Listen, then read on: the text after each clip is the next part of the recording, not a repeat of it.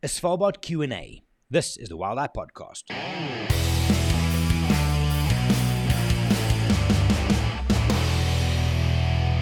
Hey everybody, my name is Jerry, I'm from Wild Eye, and in this episode I'm just going to share the audio of a video that I recorded for my Svalbard guests that will be joining me in 2024. I asked them all for questions on the trip, and I then just read through all these questions and I answer them. For those of you that are looking at this trip in the future, or you're just curious of what to prepare, then this one's for you guys as well. Some details on cameras, what to expect, and so on. And then if you have any other questions on Svalbard, I will put one or two of the videos that I mentioned in here in the description of the podcast episode as well. As an FYI, here we go, a Svalbard Q&A. So as per my email a couple of weeks, 2 weeks ago, I asked you guys for some questions on our Svalbard trip next year, and I received quite a few here. In no particular order, I'm going to go through these. There are some of them that's repetitive, but I'm just going to run through them one by one, hopefully giving you the answers that you need. Along with this, in the email I'm going to send back to you, again, I'll include some of the videos from the previous years on how to prepare for your Svalbard expedition. And what I'm going to do earlier in the new year, kind of end of Feb, March, then I'm going to record another dedicated video where I redo the whole thing, because if there's any changes or updates or anything like that, I'll include that. But for now, the questions you guys asked about our trip next year. Like I said, no particular order. Here we go. What PowerPoint adapter will I need for charging batteries? So it's a type F, which is the two-pronged circular ones. I'll put a picture up on the corner here, but it's type F on the ship and in Norway. So for your hotels in Svalbard and on the Stockholm, it's the type F adapter. With two camera bodies, I share 4 batteries. Will I need more? Now, historically, when you shoot in cold conditions, your batteries go down quite quick. However, the majority of the cameras we're using today should be able to deal with one battery in the camera, one on charge all the time. If you have, for example, one extra to keep with you, for example, if we go out in the Zodiac, you've got one in your camera, you've got one on charge in the ship, do you have one with you as well?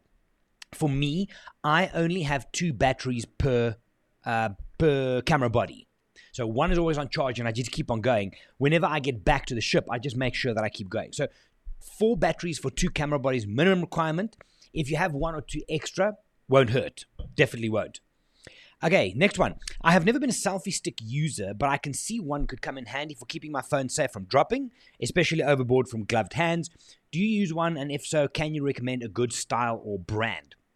I've never been a selfie stick user, so to say, but I currently have what's called an Insta360, which is, I don't use the selfie stick portion of it, but it's nice to hold from a gimbal and to get that stability going.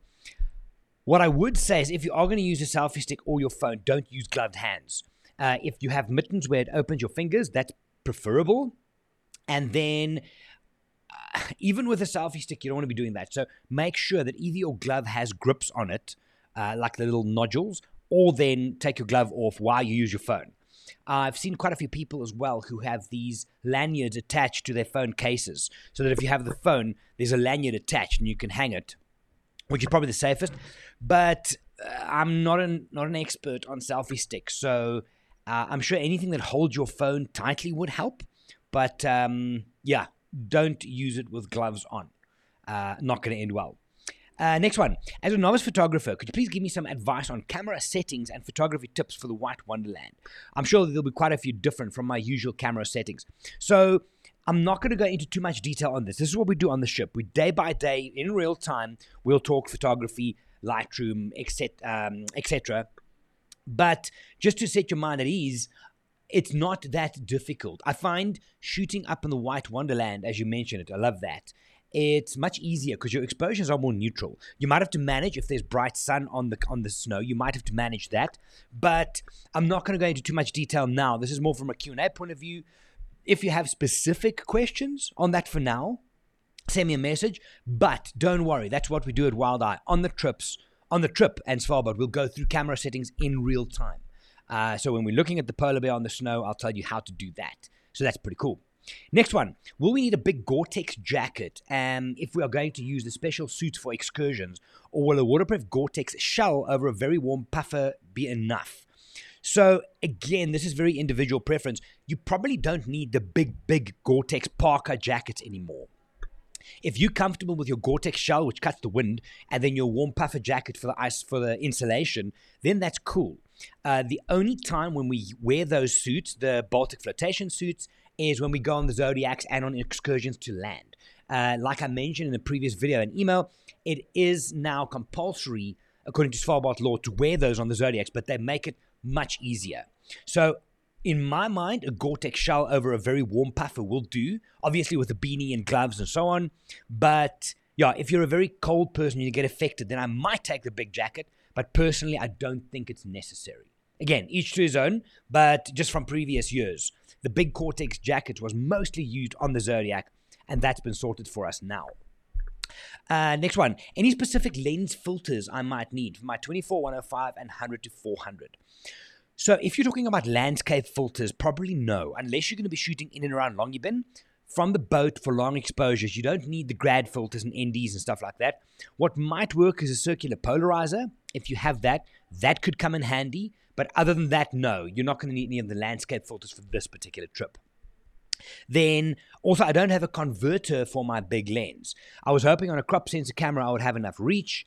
I know it's a bit like asking how long is a piece of string and how close will the wildlife be if we're lucky to find some. The answer is yes. So, like with any safari, tour, or expedition, we never know exactly how close you're going to be. Like I mentioned, 14 to 600 mils, that's anything in that you would be able to use. If you have a converter to go more, you would be able to use it either for very far wildlife or then for the birds that we might be looking at.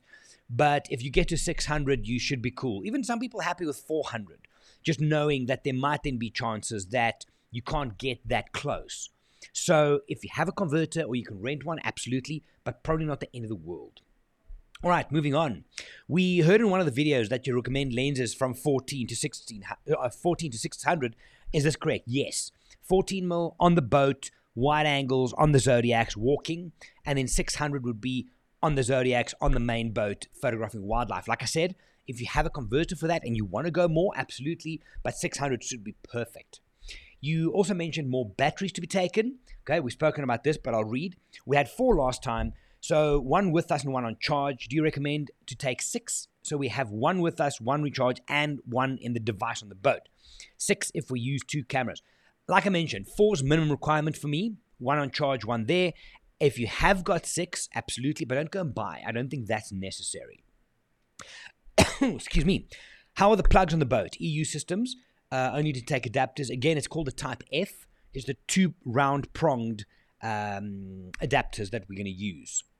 Now, one of the videos show all the people in their own dress code on the Zodiac, but you mentioned in the other one that we will get an overall. So the older videos that you'll see on the Wildlife platform and on mine, that would be before 2020. That's when people had to dress our own gear on the Zodiacs. After that will be the flotation suits, those baby grows, those overalls, as we would call them. So you all get issued one on day 1, show you how to get into and out of them, so that is sorted. You also mentioned that there is no internet on the boat. Ouch. Do you have any, do we have any from time to time anywhere? I would need to plan differently handovers on projects to my team, hence asking on this one. No, there is no signal on the boat. There's one fjord, Belsund, which is south of East Fjord where Longyearbyen is, where if we get there, and it's a big if, then we do have a little bit of signal, but it's sketchy at best. So for all intents and purposes, no, we do not have internet on the boat. I do take a sat phone. I've got a little sat modem for emergencies where people can send messages to and from, but to run a project handovers and stuff, I don't think so. So I would highly recommend that you do as much handovers before, and then if we get to Belsund, it all depends on weather, then you can connect. But otherwise, before and after would be the time to connect. It is nice in a way just to kind of break away from internet as well. I understand the work side of it, so yeah, let's plan accordingly. Then I'm going to keep going here. As Randy knows, we will only arrive on the 17th around 1 o'clock. It was complicated to get these flights and we can't change them now. I'm sure this will be okay, and I know we have to leave at 4 p.m. on the boat. We keep positive.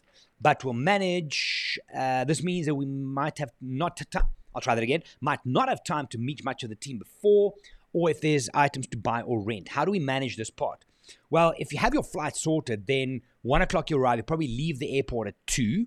So you would be able to get, let's say, into town. You probably come to Svalbard Hotel, leave your gear there. You're going to have 1.5 to 2 hours to walk around if you need to rent or buy something. From where the hotel is, everything is within a 20-minute walk. So I do think you'll have time, barring any dramatic delays. There definitely will be time to get to, for example, picking up your rental boots or buying something. If it is a rental that needs to be collected, I can do that on your behalf because I'll be there the day before. From a buying point of view, you should have about an hour and a half. I normally arrange for the taxi to fetch us from the hotel between 4 and 4:30, and then we leave for the boat. But you should have an hour and a half or 2 hours if you arrive on that 1 o'clock flight. Right. When we come back on May 24, we leave only on the 26th early morning. So my family has booked rooms in Longyearbyen, and we will have the full day on the 24th and the 25th there. Is there any recommendation on what we could do? You would have, and would it be good to book in advance? I.e., Julie asked if the dog sledging still runs, but I'm not sure this is feasible and might not be enough snow.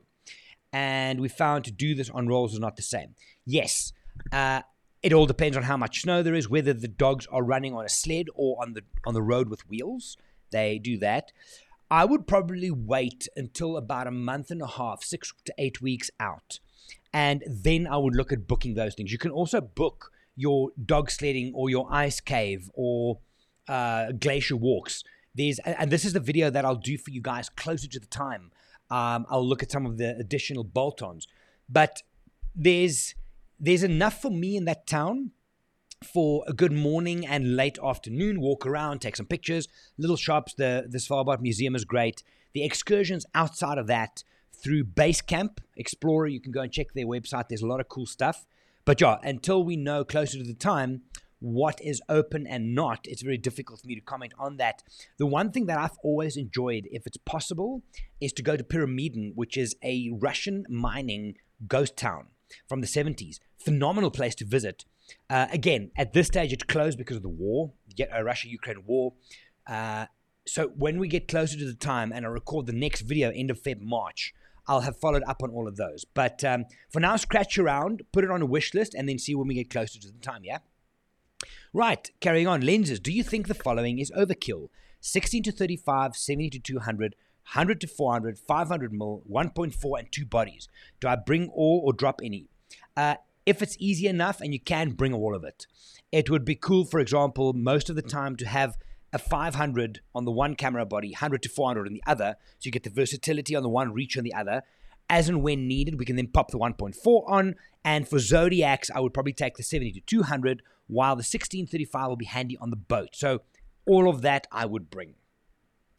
Given we're going in early season, how far north do you think we'll get? I sailed last time, full circumference of the island, and we hit 82 degrees north. Interesting question. For the last couple of years, we didn't get past 80.3, I think. Last year, we couldn't get to 80 degrees north. We were checking on the GPS, and we could literally almost see where 80 would be, but we couldn't get there. Why? Because too much ice. Now, it is pretty cool to get to 80 degrees north. It's a big thing. I always say to people, when you pass that, you're probably one of the 1,000th most northern people on the planet, which is a pretty cool thing. But the flip side of that is if there's a lot of ice and we can't get there, our chances for polar bears and wildlife in the ice do increase. So over the last few years, 80, I would say 80 is our aim with the amount of ice. What I do also, from a couple of weeks out, I start pulling the ice charts for our trip, and I share those on a WhatsApp group, which I'll create, and then we'll have a better idea. But I seriously doubt we'll get to 82 degrees north with the amount of ice. So here we go. What hotel do you normally use in Longyearbyen? So I think this might be Grace yours. I haven't got names on here, but we normally use Svalbard Hotel Polfarerin, the Vault. We've used Base Camp. I've personally also stayed in Funken, Marianne's Polar Rig, Radisson. Easiest ones for me, Svalbard Hotel Polfarerin, in the middle, dead center of town, right next to Croa. Croa has Base Camp as well. So anywhere in that area, the Vault, Svalbard Hotel, and Base Camp. Very central, very easily accessible, and yeah, we've had great stays there in the past. And then last one, for shooting from the ship, would a monopod be handy? Honestly, I wouldn't. Reason is, I've only on 1 year taken a tripod / monopod, one of the legs screw off with me. And the problem is, I remember this, we were photographing a bunch of walrus on ice, and it was snowing. But with the tripod on the boat, on the deck of the boat vibrates. So if it's a thing that you're struggling to carry your lens from a weight point of view, then you might do that. What I've found is I would rather have a jacket or something, hang it over the edge and balance on there. But the monopod, the hard monopod, for example, like this, on the deck with the vibration of the engine, it does add to your shutter speed. Not the end of the world, and if it is something that you need because you can't hold the lens, absolutely take a monopod, but I would never recommend one as such. If you can fit it in and you're used to it and you just keep in mind you're going to have to use a faster shutter speed, then it's fine. But otherwise, nah. I would probably handhold or then just lean on the side of the railings if and when necessary. So there we go, guys. Thank you so much for all the questions. If you have any follow-up questions or more, send them through to me on email. And when I do the next video at the end of February, where I'm going to run you step by step through arriving, the taxi, hotel, what to do, what to expect, bolt-ons on the trip, the cabins, and so on and so forth. I'm going to redo that whole video in Feb. And then at the end of that, I'll do another Q&A. So if you have questions, keep on firing them through on email or WhatsApp, and we can add it into that video. I can't wait to share this trip with you. It is an incredible experience. Grace, I know you have been there before. I don't think anybody else on this trip has been there before. Amazing. Absolutely mind-blowing, but we'll get more into the detail closer to the time. Thanks for the question again, guys, and if you have any other ones, hit me up. Otherwise, I'll chat to you guys soon. Bye for now. All right, guys, there it is. That is a Svalbard Q&A. More coming up in March, once I get closer to the time and I nail down one of the logistical things. But if you have any questions, hit me up. As always, thanks for your time. Thank you for listening, and I'll chat to you in the next episode. My name is Jerry. I'm from Wild Eye. Bye for now.